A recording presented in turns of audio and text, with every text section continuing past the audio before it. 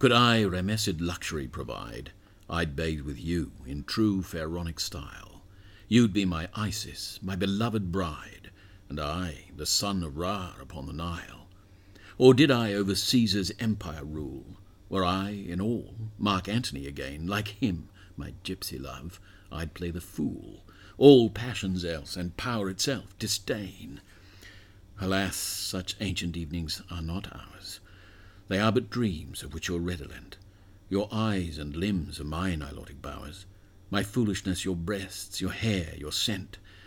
So bathe me till I get recalled to duty. Intoxicate me, drown me in your beauty. That was Dr. Paul Monk, poet and polymath, reading the opening sonnet Bath of Dreams, taken from his collection of poems called Sonnets to a Promiscuous Beauty, a homage to the Western canon. You're joining us on Eudaimonia, a podcast about human flourishing. You might remember Paul from my first podcast, which was about the life of Brother Mike O'Loughlin, about whom Paul had written a biography.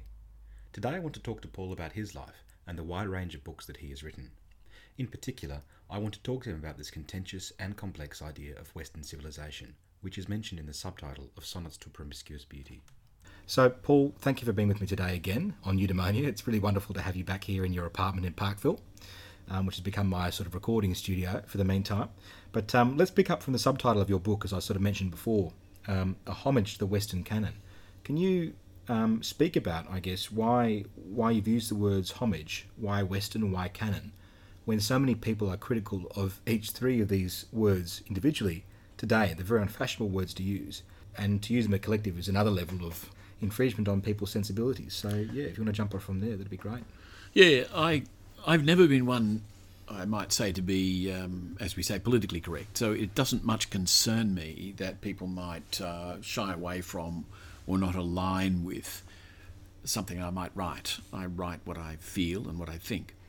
But the specific reason that I wrote this particular book is that years ago, when I was madly in love, I set about writing sonnets for the woman I was in love with. I'd written sonnets for other women. I think I wrote my best sonnets, if not my best poems, for this woman 25 years ago. And she said to me one evening after I'd read one more of these poems, "You know, you must get these poems published, because then in years to come, whatever happens between you and me, I'll be able to hold up your book and say, I inspired this." Now, a poet doesn't need very much more inducement. But the fact that I was writing sonnets, and I'd learned to write a sonnet simply by reading Shakespeare's famous 154 sonnets. I read every one and I thought, okay, I get the idea. And that was at the inducement of some other young woman, was a kind of experiment. Okay, so Shakespeare's famous for writing these sonnets. Can I write a sonnet? Well, the first one I wrote won a prize, and so that addicted me for years to writing sonnets whenever I was in love. And in this particular case, I finally ended up doing as that particular woman for whom I read this book urging, and turning it into a book. I selected 12 of the best, put them together in a sequence, and they tell a story. But in telling that story, they go right back through the Western tradition. They go back to pre-classical antiquity, all the way up to modern theatre in their allusions. And as I remark in the preface to that book, I wrote these poems in a way not only to please her, and only secondarily to please others, but to please myself, as an exercise in exploring what it meant to be a literate person, what it meant to play around with the Western canon. And I've enjoyed that exercise. Why was it a homage?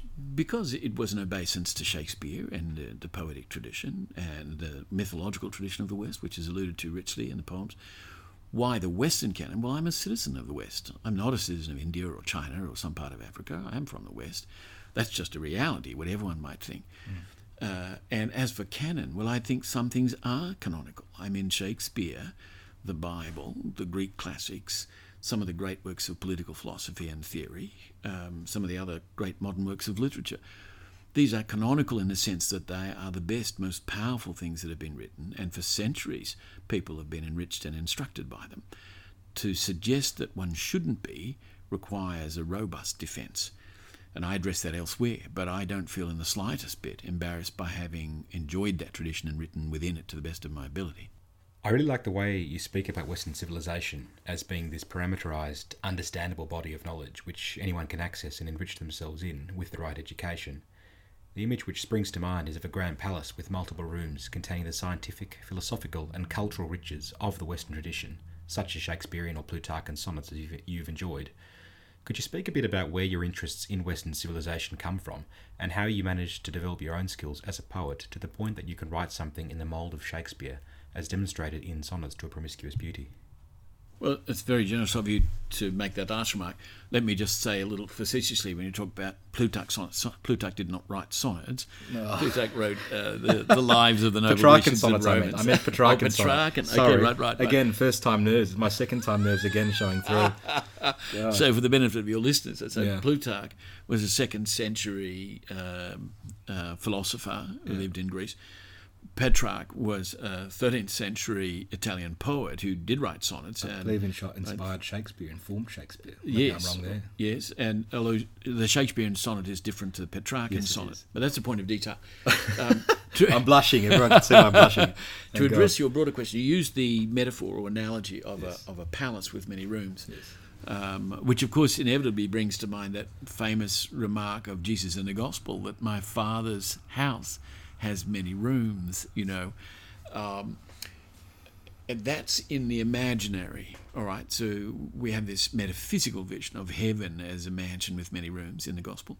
The idea of Western civilization as a mansion with many rooms taps into that, except that it's larger again than a specifically Christian tradition. How does one get access to that? The answer is twofold.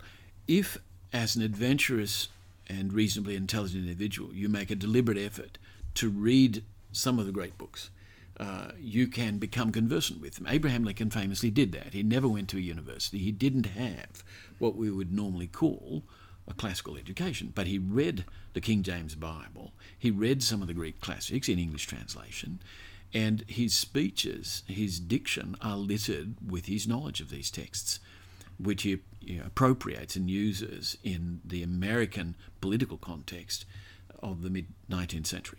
So one approach, and in some respects this has been my approach, is to determinedly go out and say, I am going to master this tradition. I wish to be conversant with it.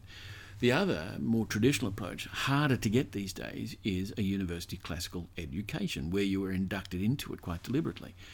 Now, that has some advantages if you have very good teachers and access to first-class libraries, but it can be stultifying because you're inducted into it in a very academic way. Lincoln was not academic. Lincoln was a very practical man. Yes, but you were both an autodidact like Lincoln, but you were also steeped in the traditions through formal education at University of Melbourne. Is that correct? Well, to some extent, yes. When I went to university first after leaving school, everybody had said to me, you've got the gift of the gab, you're a good debater and public speaker, you'll be a QC, Queen's Counsel, a great lawyer.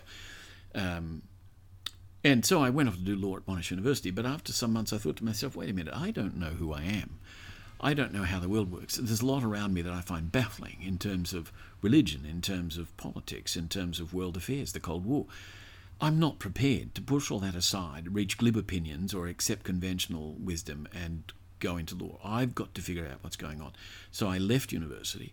I spent 18 months out doing bodybuilding and piano lessons and starting to build up a library of my own. Then I went back, this time to Melbourne University, because I wanted to do a liberal arts degree. I wanted to master what Western civilization in the first instance was.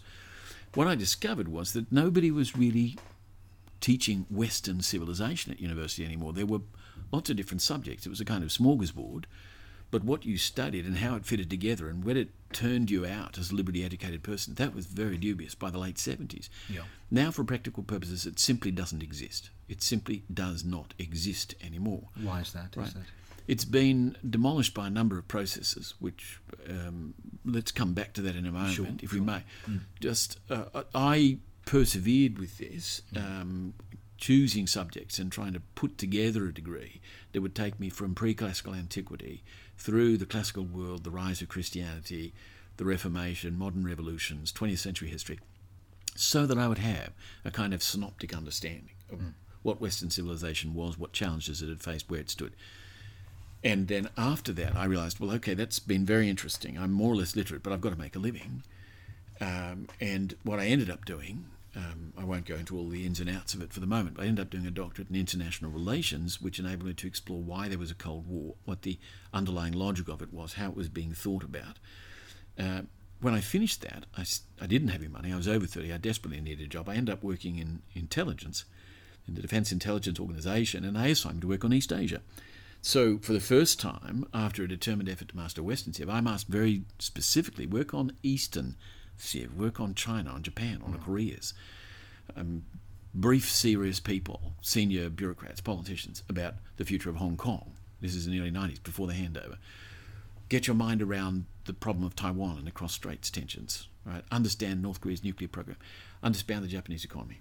Okay, so I was broadened. Right.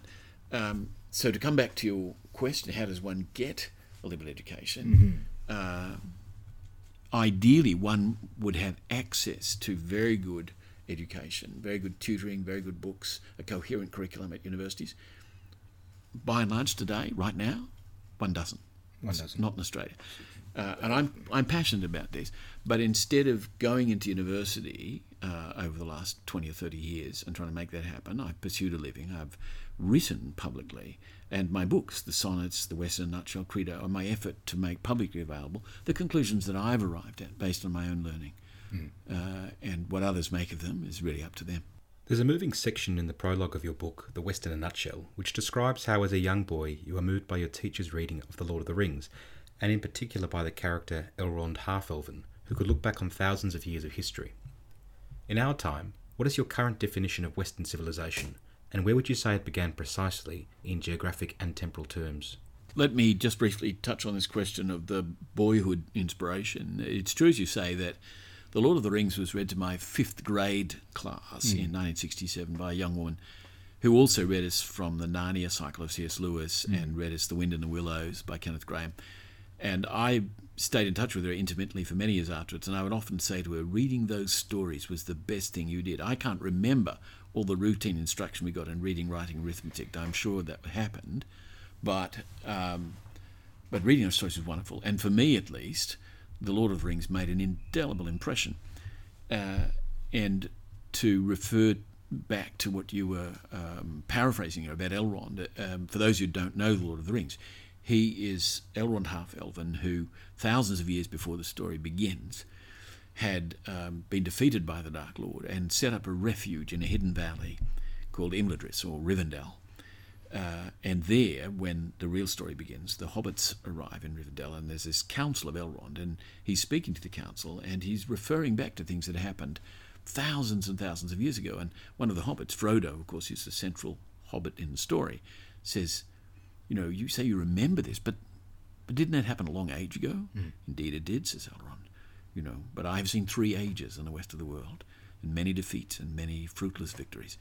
And I remember thinking as a youngster, wow, imagine. Right? Now, we can only emulate that by reading a great deal. None of us lives as he did for thousands of years. But in fact, if one did, if you only had personal memory, it would be much less accurate than it can be through the uses of good scholarship. So by reading seriously, we can understand what happened thousands of years ago. And I've made a very deliberate effort, at least at a first pass, to do that. Right? Now to answer your second question, so where, if anywhere, could one say that Western civilization begins? Geographically and temporally. Yes, and the first point one needs to make is that there isn't a precise answer, because all of the terminology we use is somewhat indeterminate. It's an approximation. But I think it would be reasonable to say that what we normally think of as Western civilization is identified with classical Greece, to a lesser extent with pre-classical Greece and Minoan civilization in the Aegean.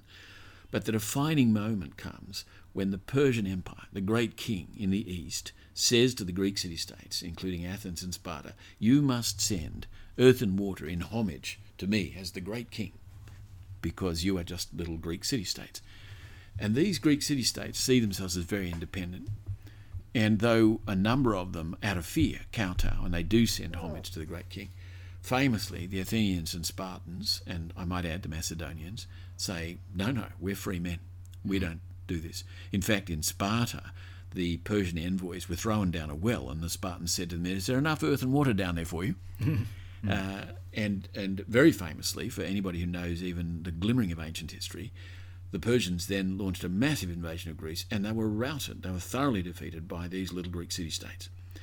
That's, in a sense, symbolically at least, where Western civilization begins, with free city-states, and most notably the Athenian city-state, which embodied a form of democracy, that is to say, public deliberative politics, as distinct from oligarchy or monarchy, defeating the great empire in the East. And from that time forward, the West has been broadly defined as Greco-Roman civilization, which later absorbed a version of Judaism, which became Christianity. And it has been defined over against barbarians or Eastern empires, non-Western civilizations, the Persians, later the German invaders, the Huns, China, right? Now, that's an approximate definition. The borders geographically have varied a little over time, but the image is not difficult to grasp. And I might add, of course, that this fed into my love of Tolkien stuff, because, of course, his story is about the West and a threat coming from the East. It's about a higher order of culture embodied in elven culture, but instantiated also among men and dwarves and to a lesser extent hobbits, threatened by the imperial realm led by the Dark Lord, right? And it's a history that goes back thousands of years. So the overlay was pretty clear. To answer your third question, where do we stand now? Well, we're at a very unusual point because the West famously, and in the eyes of many people notoriously, overran most of the rest of the world from the 16th century forward. And until the mid-20th century, Western powers ruled, on a colonial basis, much of the rest of the world. In the second half of the 20th century, that came to an end.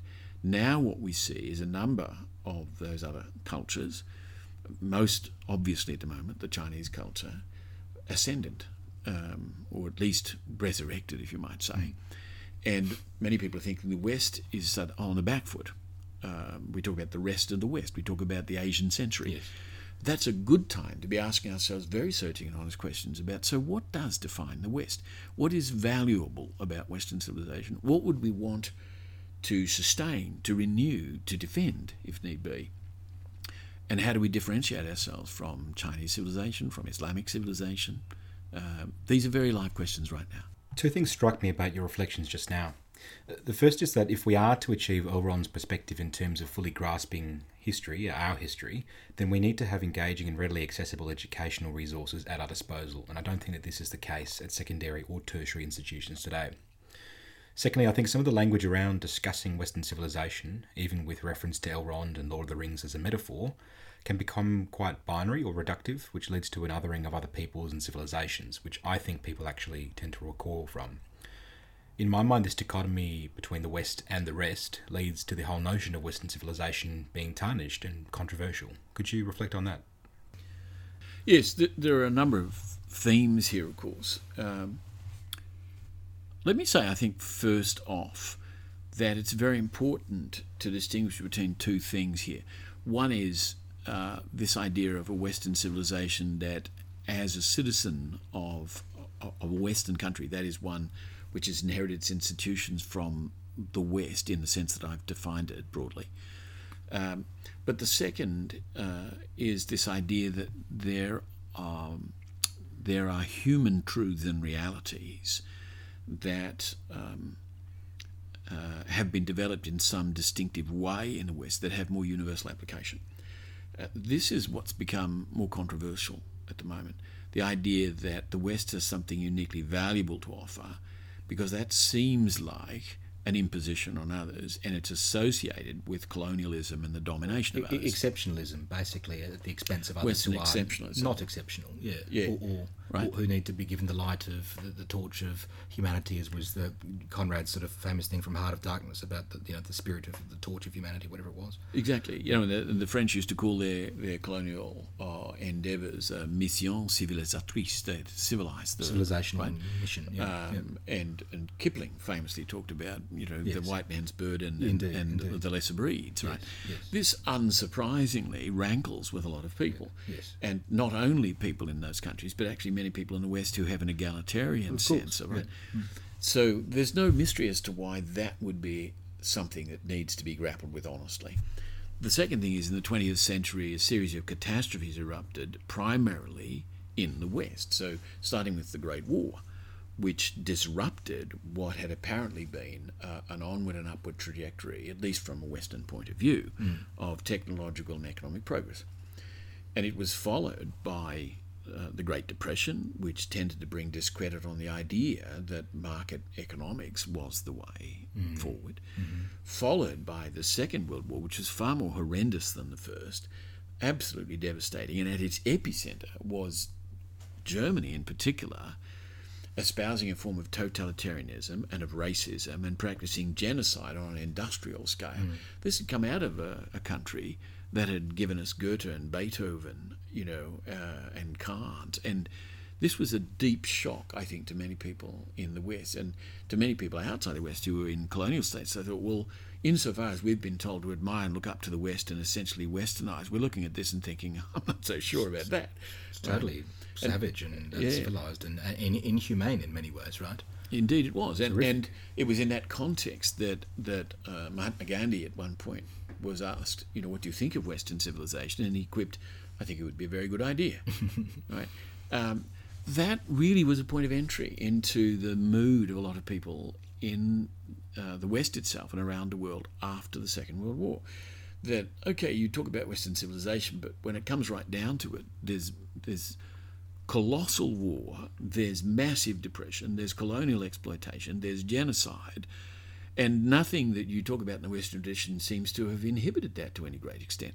You fought it, you defeated the Nazis by massive war, but that included strategic bombing, which was itself criminal in a lot of ways, right? Dresden and so on. Right. So let's not misunderstand one another here. I don't for a moment suggest that there's something called Western civilization which is unblemished and pristine and everybody should adopt it forthwith. We do seem to deify and apotheosize, if that's the right word, this idea of the West. We do. Let's go back, therefore, even to its classical roots. And one could step forward to history, give it enough time, and do this again and again in different contexts. So Athens defies the Persian Empire. Athens says, in Pericles' very famous funeral speech in 430 BCE, he says to the Athenians, we are the school of Hellas. We are an open society. We welcome people to come and look and learn, and we're not paranoid about foreigners visiting. We're a democracy. That is to say, we have public assemblies where we debate policy. It's not made up by leaders who arrogate power to themselves. We believe in participation in public life. We believe in a career open to merit. This is in so many ways, though it was said 2,400 years ago, almost a prospectus for what we talk about as a liberal or open or perhaps social democratic society. Right? It's quite remarkable. But Athenian democracy failed. It ended up unable and unwilling to defend itself internally. The Greek city-states fought one another until they were overrun by the Macedonians, and monarchy was established. Alexander, the first great Western colonialist, went then and conquered the Persian Empire. He tends to be glorified, but there have been a lot of debates then and since about whether it was right for him to do what he did, about some of the atrocities he's committed. Right? So these debates, these failures, are every bit as much a part of Western civilization and of our inheritance as the glories. And we need to learn from this as to what can go wrong. Yes. And to quickly add, then the Roman Republic arises, and what does it do? It conquers the known world, the Mediterranean world, right? It crushes its opponents, and sometimes ruthlessly. Yes. And then the Republic fails and is replaced by tyranny, by an empire. And many of the emperors are, to say the very least, not ideal rulers. This is part of Western civilization. Other civilizations have had the same issues without ever establishing democracy or republics. There's never been, in the Chinese civilization, until the 20th century, a republic at all. Right? It's always been monarchy. But what I'm emphasising here is that we learn from both the aspirations and achievements and also the failures and debacles in Western civilization as citizens of the West. And the real strengths, the real riches of Western civilization are those figures who stand up for ideals, who pioneer inquiry, who criticise abuses, who reflect, who write things that, even though others around them don't live up to them, still inspire us. And when we talk about Western civilization, therefore, I want to suggest at the core of it are those thoughts, those aspirations, and in some measure those achievements. So we go back to why Shakespeare, but not because Shakespeare was an apologist for Elizabethan monarchy, not because he was Tudor, not because he was male and white, right, but because he wrote extraordinary drama, extraordinary comedy, extraordinary poetry, which is humanly inspiring. And that doesn't mean no other civilization produced wonders. But if we're talking Western civilization, we look at those heights and say, that's still inspiring. I think a lot of the discussion about Western civilization in academia and public discourse is very deficit-focused and at times unbalanced and distorted. Without discounting the negatives of Western civilization, such as imperialism, patriarchy and slavery, which are not unique to the West either, could you dwell on some positive examples of the riches of Western civilization which are worth celebrating and studying? Well, let's take a simple example. I suggested earlier that Athens, and more broadly the Greek city-states, defied the Persian great king, defied the idea of being subordinate to an empire and to monarchy, and said, no, we are free men.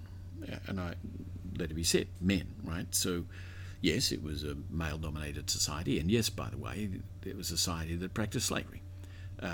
So the free citizens of those societies were male property owners.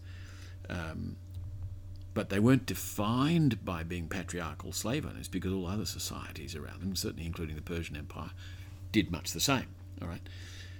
But that Athens pioneered, among other things, what we still recognise as path-breaking comedy. Brilliant comedy. Aristophanes, ribald comedy. One still finds side-splittingly funny today. Tragic drama, which was profound in its human reach and its appreciation of the stark dilemmas that can confront human beings. Skeptical and critical philosophy, which we associate in some simple sense with, Socrates, Plato, Aristotle. There were many other philosophers and other strands of philosophy. The beginnings of scientific inquiry happened with the Ionian philosophers and then the Hellenistic scientists in the 3rd century BC. If we ask ourselves, how did medieval and modern Western civilization emerge? Broadly speaking, it's Athens and Jerusalem, you might say. Well, Athens, Rome and Jerusalem. What do we owe to Athens? We owe these things: skeptical philosophy, scientific inquiry, tragic drama, representative government, freedom of speech,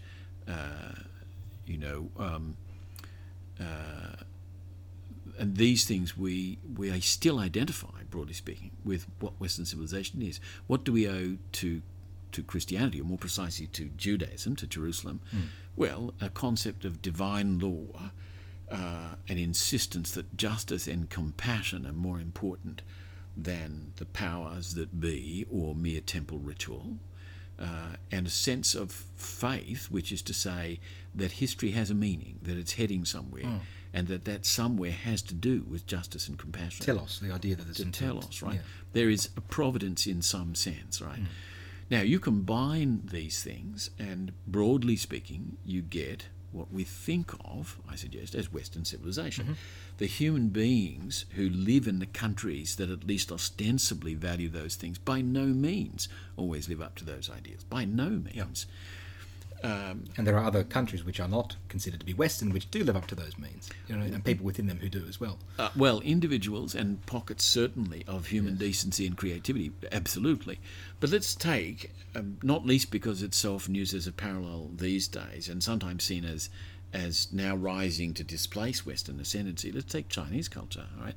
People can often idealize Chinese culture and say, oh, it's Confucian, it's wise, it's far-seeing, it's pacifist. Most of this is myth, right? You can read the classics of Chinese literature or thought and find, yes, these, in their own way, very different from the Western canon. Mencius and Confucius. And Confucius and Lao Tzu. Right, and the poets of the Tang era and so on.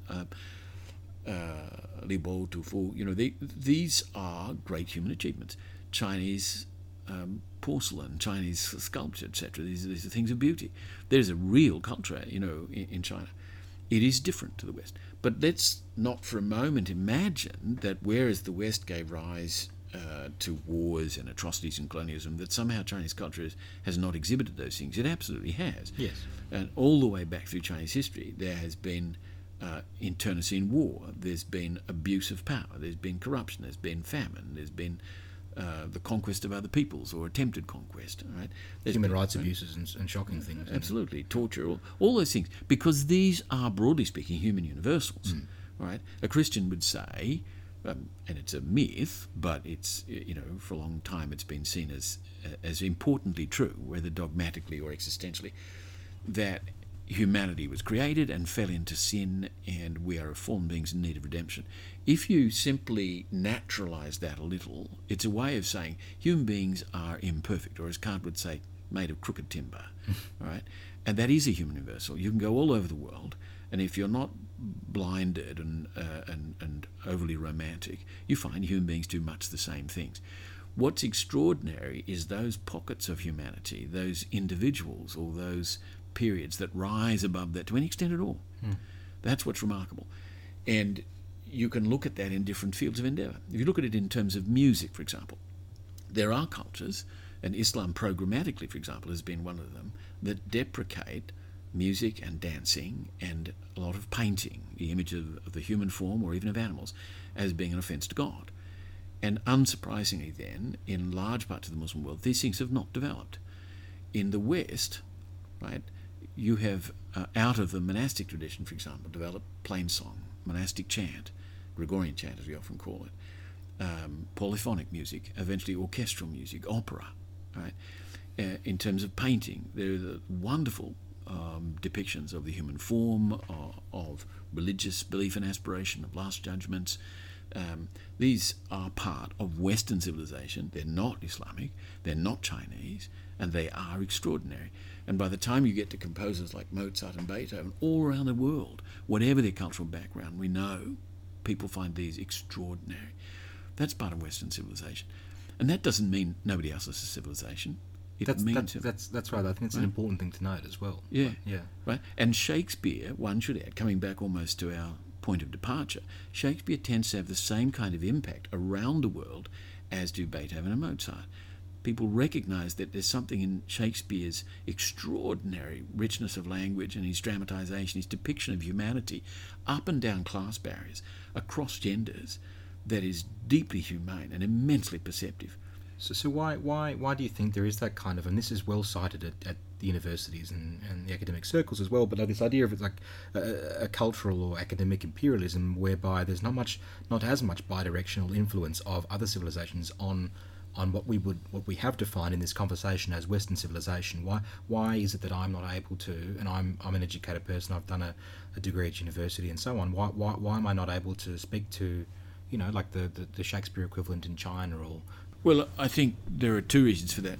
One is that, as we remarked earlier, it's very difficult these days to get a coherent liberal education, to get an introduction, never mind a mastery, to the fullness of human accomplishments and get one's bearings. It's very challenging. Pardon me, I set out myself to achieve that, and I've devoted, you might say, my life to it. And I might add that that's often been very challenging in various ways, but a profoundly enriching experience. But there's a second reason for that problem, and that is that so much has been happening, so much has been changing, so much has been discovered in the last 100 years, pardon me, that we have to rethink almost everything in terms of inherited stories, religious doctrines, political assumptions, ways of thinking about and relating to other cultures and states. And the best way to encapsulate that, I think, is to say that until essentially the 20th century, there were different cultures around the world, largely locked into their own stories. We didn't know about the natural world in anything like the way we now do. Let's remind ourselves that as recently as the period of the First World War, the best astronomers were still trying to figure out whether the Milky Way was the cosmos or not. And in 1916, the leading astronomers of the time were saying it is. There are no other galaxies. The Milky Way is the cosmos. It took a decade until Edwin Hubble pointed out, based on data that persuaded the others, because it was good science, actually no, there are many other galaxies. A multiplicity of galaxies. Of worlds. An indefinite number of them, in fact, and the cosmos is expanding. This is mind-blowing. But this is the 1920s. This is less than 100 years ago. At the same time, you had Alfred Wegener saying, I think continents move. And even his geologist colleagues said, you're barking mad. Of course they don't, right? It took until the 1970s for the best geologists to say, actually, he was right, Tectonic plates exist and continents move. And over time, they move dramatically, and we can now reconstruct the way in which there were ages in the past where the world was utterly different. Or take biological evolution. We know that Darwin wrote The Origin of Species, or published it in the late 1850s. But most people never absorbed that. And over the 100 years that followed, or the 150 years since, let's say, enormous strides have been taken in reconstructing the evolution of life on Earth, the genetic basis of life, right? The taxonomy of life forms and the interrelationship between different kinds of life. These are enormous developments, right? So cosmology, biology, geology. At the same time, the archaeology of the human presence on the planet has taken enormous leaps forward. We now know far more about the patterns of human settlement and migration, the nature of linguistics and the different language families on the planet than we did before. And we, that is to say anybody who takes the trouble to inform themselves, have this in common, right? But where has this mode of inquiry come from, all right? Not exclusively, let it be said, from the West, but substantially so. You go back to the whole idea which the Ionian philosophers and even more the Hellenistic scientists, so the Grecian world, BC, began this effort to understand naturalistically, in reality, how does the world work? Not in terms of myth, not in terms of story, not in terms of just so fables, but in fact, how demonstrably does it work as a physical system, right? And how do you reason well? It's all very well to have a strong opinion and say, well, that's mine, and I'm entitled to my opinion, as many people still do. Yeah. But if you're trying to think clearly and critically, what are the rules that govern that? The Greek philosophers are the first ones in the world, let it be said, to systematically set that out. This is part of our Western tradition, but it's now, just as much as Beethoven or Shakespeare, something that can be, and by and large, is appreciated globally. And if you say that of Albert Einstein, if you say Einstein's physics are universal, almost nobody will disagree. Nazis talked about Jewish physics, and they were stupid to do so. They were wrong. Everybody pretty much agrees on that now. Right? When it comes to physics or mathematics, people don't have much trouble agreeing that this is universal. When it comes to cosmology now, all but dunderheads say, well, there is this vast cosmos and it is expanding. And we're now told there's dark matter and dark energy and it's mysterious, but we're told this. We tend to say, well, I guess that's the case. All right. When it comes to fundamental principles of curiosity, of critical thinking, of scientific inquiry, where did they start? Well, human beings have been curious for a long time, but if you want the classics, if you want to really identify where that got going as a systematic enterprise, it was in the Greek world. I think it's a bold thesis to say that the tradition of Western thought, as you have outlined it, provides the most comprehensive understanding of reality, as well as the best conditions for human flourishing. Many would criticise this as being biased or Western-centric, or, as the academics say, problematic, and not considerate of the multiplicity of cultures and histories that make up humankind. Can you reflect on this? Yeah. Perhaps the best way to encapsulate it is to begin by saying, as an illustration of my remark about Greek philosophy and science being pioneering and groundbreaking. So in the 3rd century BC, the chief librarian at the Library of Alexandria, Eratosthenes, conducted an experiment to try and figure out whether the Earth was curved, and if so, what was its circumference. And using what we would still recognise today as sound experimental method and good mathematics, he deduced, yes, it's curved, and that the Earth is round. And secondly, he calculated its circumference mathematically to within 200 kilometres of the actual circumference. Now, he couldn't empirically test that. It was a mathematical deduction based on his establishment of what the curvature was between Syene in southern Egypt and Alexandria, where he was. This was a remarkable experiment and deduction.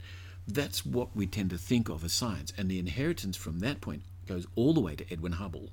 Not because everybody in the West was scientific, most were not, most still aren't, but the scientists were. That methodology is what has enabled us globally as human beings, learning by that method, whether we're white, male, Western or anything else, to be scientific. That's what we mean by being scientific. All right. Now, has that led to problems? Well, some people would argue that it has, that our technologies, our tendency tendency, as it's perceived, to try and dominate nature, has led to, and in a sense enabled through weaponry and through the attitudes that it has at least allegedly fostered, to a situation where we are wrecking the biosphere, where we destroy other species, where we're polluting the seas, the ocean, we're ripping up minerals, and we have lost a capacity to be in the world phenomenologically as an integral part of what we used to call creation. Right? And in Australia, for example, there are people who say we need to learn from the indigenous Australians who lived in harmony with the landscape for tens of thousands of years, and they didn't wreck the place. Right? Now, let it be said that this is not by any means an unintelligible point of view. We do face massive challenges in the world today. But let's also remind ourselves that while people might criticise the scientific method and technology and Western imperialism, all these grounds, nevertheless, all over the world, wherever they've had an opportunity, other cultures have said, we want that science, we want that technology, we want that standard of living. All right? What is it that China's been doing recently? They might talk about Confucianism and the Chinese dream as if it's, autochthonous and endogenous. But the reality is they have adopted market economics, by and large, though in a mercantilist variation. They've adopted as much technology as they can and trying to innovate in it. They want a high standard of living materially, and they're achieving it. They've bought the whole package, except democracy and free speech. Right? We collectively, therefore, have this challenge. Right? Now, to bring the two together, what was it that Greek thinkers were doing in the 5th and 4th and 3rd centuries BC? They were starting to ask very fundamental questions, not for the most part, and not at their best certainly. How does Greece get to dominate the world? But what are fundamental truths, all right, which are true not because we're Greek, not because we're white, not because we're male. They simply are true. Says Aristotle, what are the laws of thought? How would we know? Right? How do you make what's actually a warranted deduction instead of a confused, superstitious, irrational one? Yeah. Right? Uncoupled from ideas of nations or ethnicity or language, whatever it might be. Precisely so. It's a very important right? point to make. Yeah. And we are now in a situation in the 21st century where, as humanity, we face challenges in understanding, communicating, coordinating, innovating, managing. And it would be quite fatuous, of course, to say that you can only find your answers by reading Western writers. No, it's modes of inquiry and principles of thought that we need to pay attention to, and we can communicate across cultures, and we can arrive at agreed truths just to the extent that we follow laws of good reasoning, of good inquiry, of good experiment, all right? And in significant measure, we're doing that. If we want to understand the ecological system, it won't do to fall back on the dream time. We have to understand what is actually the case. All right. If we want to arrive at stable, sustainable standards of living, we have to understand the impact we're having. We have to understand how markets work, how good governance works, etc. We have to be able to agree on these things and implement them. What was it that the Greek city-states started to do? They said, rather than have tyranny and greed dominating, we want public accountability, we want freedom of speech, we want public debate, we want to arrive at policies collectively. This goes back to Pericles' speech in 430 BC, right? Precisely, all right? Did they get it right perfectly? No, they didn't. Did they establish ideals and principles that we still aspire to? Well, pretty much yes. Right? And let's remind ourselves, in China in 1919, students demonstrated, and this was after the revolution had overthrown the monarchy, not before, demonstrated, and they said, what do we want in China? We want science and we want democracy. Mr. Science, Mr. Democracy. Where were these ideas coming from? Not from Confucius, and certainly not from the Chinese imperial tradition. These were coming, ultimately, from Greek civilization.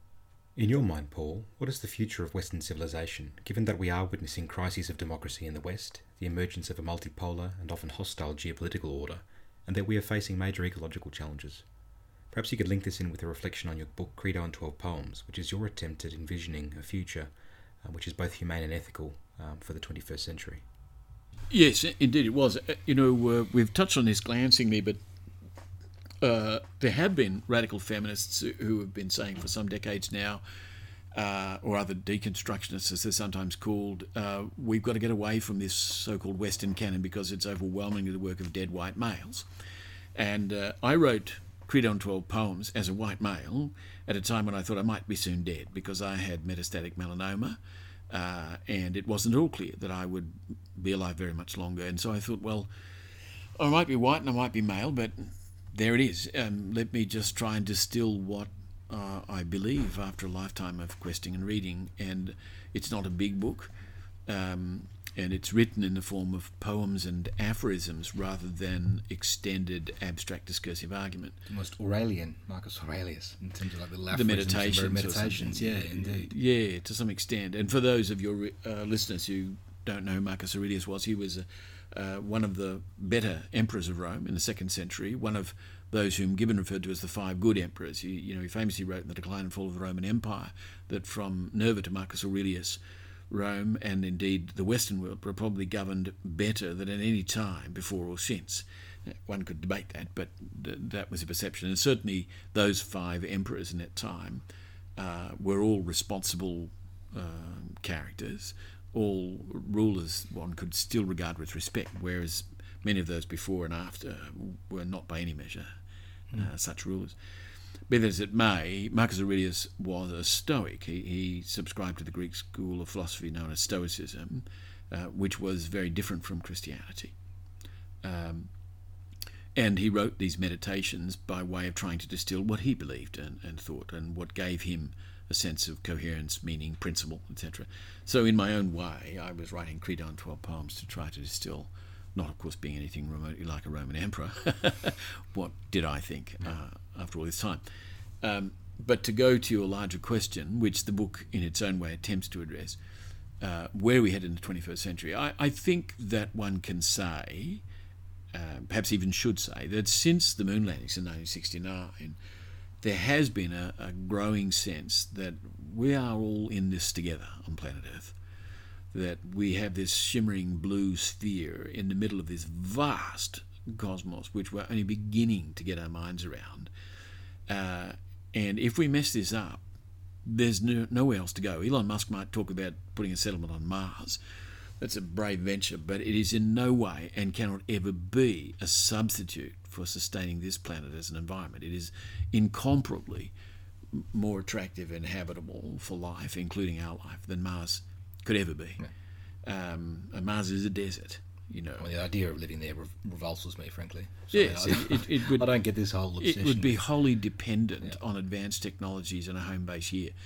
We have to look after planet Earth, and for all that we've been talking about Western civilization, I can't emphasise too much that what I admire most about the West is exactly those elements in it which aspire to, and in important measures reach, a transcendent understanding or level of creativity that as human beings we can by and large all feel moved and instructed by.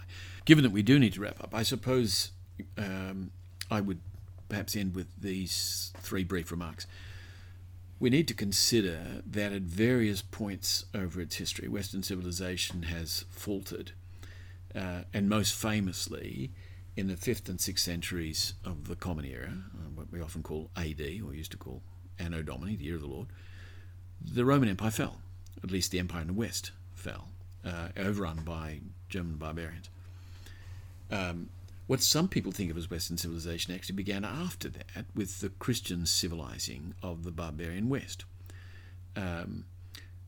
My own view is that Western civilization, properly understood, began, as I said, in the classical world, and that the civilizing involved in the Middle Ages was to some extent hanging on to elements of that and then trying to create something which included that Judaic thing of religious faith, telos, compassion and justice, with, it has to be said, mixed results, but some extraordinary results. And I mention all this because it could be that in the 21st century we have a variation on that the West, as we've known it in the modern world, certainly its colonial power and ascendancy, has pretty much come to an end. And many of us, like St. Augustine looking at the Roman Empire in the 5th century, might say, perhaps that's not such a bad thing. After all, Augustine famously wrote in The City of God against the pagans, empires come and go.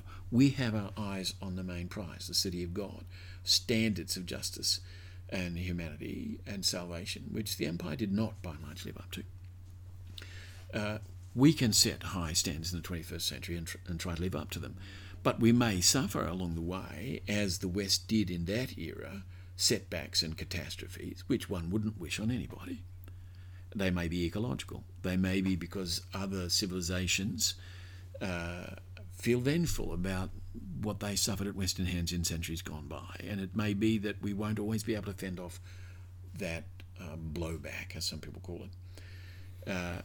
But how should we think about that as any given individual? My submission is that we do our best if we say at every instance we're not only trying to remember and freeze some old tradition, much less a purely territorial one, but, as I mentioned in the case of St. Augustine, who is of course Catholic, what are the principles, what are the visions, what are the genuine insights that we would live by in the hope and belief that they will regenerate civilization? And in the 21st century, how do we make that happen on a cosmopolitan basis so that substitute some other phrase for city of God, but human civilization can in fact not only survive, but rise to a whole new level? That becomes a universal vision in the same way that principles of philosophy and science do, and which at least the biblical tradition aspired to, and it has been problematic. It has often led to sectarianism, intolerance, hierarchy, etc. We have our work cut out, but we have very great riches in writing and creativity upon which to draw. And when I talk about Western civilization, it's those riches and that tradition to which I'm chiefly referring. And finally, Paul, coming back to you, what has it all meant for you as a thinking, feeling, loving human being on this beautiful blue sphere, this marble spinning in our cosmos? How has, I guess, your readings and your writing and your, I guess, in more than infatuation, your love of Western civilization and its endless riches in behind each of those palatial palace doors, which of course you can't explore what's behind every single door. How has that kind of, moved or shaped you as a sentient being on this planet for your brief window between two great eternities before birth and after death, and how do you sort of see that continuing to shape you in the next couple of years and decades? That's a small question, of course. Sorry. A nice glib one to end on, wasn't it? Yeah, sorry. But, we do, I suppose, individually as well as collectively, have to ask ourselves those questions, because we can so easily beaver away for years at some appointed task, at a profession, at academic inquiry, at scientific inquiry, without thinking sufficiently about, at the end of the day, what does all this mean? Why am I doing this? Why would I do this rather than something else? Have I wasted my time? What really makes for human fulfillment? And needless to say, I've certainly asked myself those questions over time. But I've come to the view that though there are many ways to live a fulfilling human life, and the last thing I'd want to suggest is that in order to live a fulfilling life, everybody should do what I've done. Nevertheless, the kinds of things I've done have enabled me to move, as I said with regard to the sonnets, within this extraordinary realm, this palace, as you called it, of writing and music and art. And in recent years, particularly when I've written my own books, I feel I'm participating in my own way in that extraordinary tradition. I'm part of it in a way that if you're only an observer, you can't. And that has been a source of wonderment to me. And I should add, I suppose, that after a while, if you're combining learning, which many people think of as academic and somewhat arid and bookish, with living, which I've certainly endeavoured to do, then the two interweave in a kind of dance. And we can close perhaps with reference back to the sonnets as one instance, and perhaps the earliest instance of my doing this, because they were poems where I was endeavouring to capture the meaning and significance of a profound and heartbreaking love affair that I And over the years, what I've been doing in each of my books is trying to give expression to what do I think I understand, what is meaningful to me. And one of the things that's happened along the way is that I have ended up, to my great good fortune, in relationship with a woman who is quite remarkable in her own right, who loves me very much and for whom I've certainly written my best poetry. And I have this sense that however much longer I might live, whether it's 2 years or 22 or 30, I now I have meaning and connection in the world. That there are many other things I might do and write, there are many other people I might meet, but after 40 years and more of questing in the desert, it sometimes felt like a desert experience. You know, in fact, in a talk at my old school a few years ago, I said this, that it was exactly 40 years since I'd left school. During that time, I'd been in search of truth and meaning, and it had often felt like the Hebrew sojourn in the desert. That I now felt as though I had perhaps not arrived in the promised land, but in a manner of speaking, I was on Mount Nebo looking into it. And for those, again, of your listeners to whom that would be an obscure allusion, I'm talking about Moses on Mount Nebo looking into, dare I say it, Palestine. It was obscure for me as well. I laughed at it politeness. I had no idea what Mount Nebo was, sorry. And of course, Moses didn't get to the promised land. He died outside, on the far side of the Jordan, right? And when I said this in 2015, it was because I knew that I was ill. I knew that I might die sometime quite soon. But because of what I'd already written and experienced by then, I thought, but I haven't wasted those 40 years. And it seems to me, perhaps this is the best note on which to end, that for all of us, we have these enormous challenges and faces in the 21st century, and whatever cultural tradition we come from, it can only ever be a source of promptings and hints about what we might do, and it's up to us then to blaze a trail and create something that has real value. And we can't be certain in the end that it will work. This is where the whole idea of a promised land and perhaps seeing it and not really getting there yourself is germane. But we can contribute to the best of our ability to the possibility of a higher level of civilization and a better world. And in fact, if I may, this didn't occur to me until just now, one of my more recent poems, which is the poem that begins Credan 12 poems, is a kind of whimsical poem, almost like Ogden Nash rather than Shakespeare. And it's called We Karyotes, and it pivots on this fanciful conceit that we are cellular organisms. So just to give a little bit of background to that. I quite like this poem, actually. In the world of long ago, from the beginning of life on Earth, for the better part of 3 billion years, there were only single-celled or slightly more complex cellular organisms. There was no what we call macrobiota, no large life forms. And the elementary biology is that the first single-celled organisms, bacteria, were what we call prokaryotes. And they replicated, they reproduced by what we would call cloning, by simply splitting and multiplying themselves. They didn't have any sexual interaction or genetic transmission. And after this colossal period of 2 billion years, they mutated into what we call eukaryotic cells, or some of them did, and eukaryotic cells exchanged genetic information, and that gave rise to this whole extraordinary world of plants and animals and ultimately human beings, which consist of masses of these eukaryotic cells and bacteria and symbionts that make complex life forms a reality.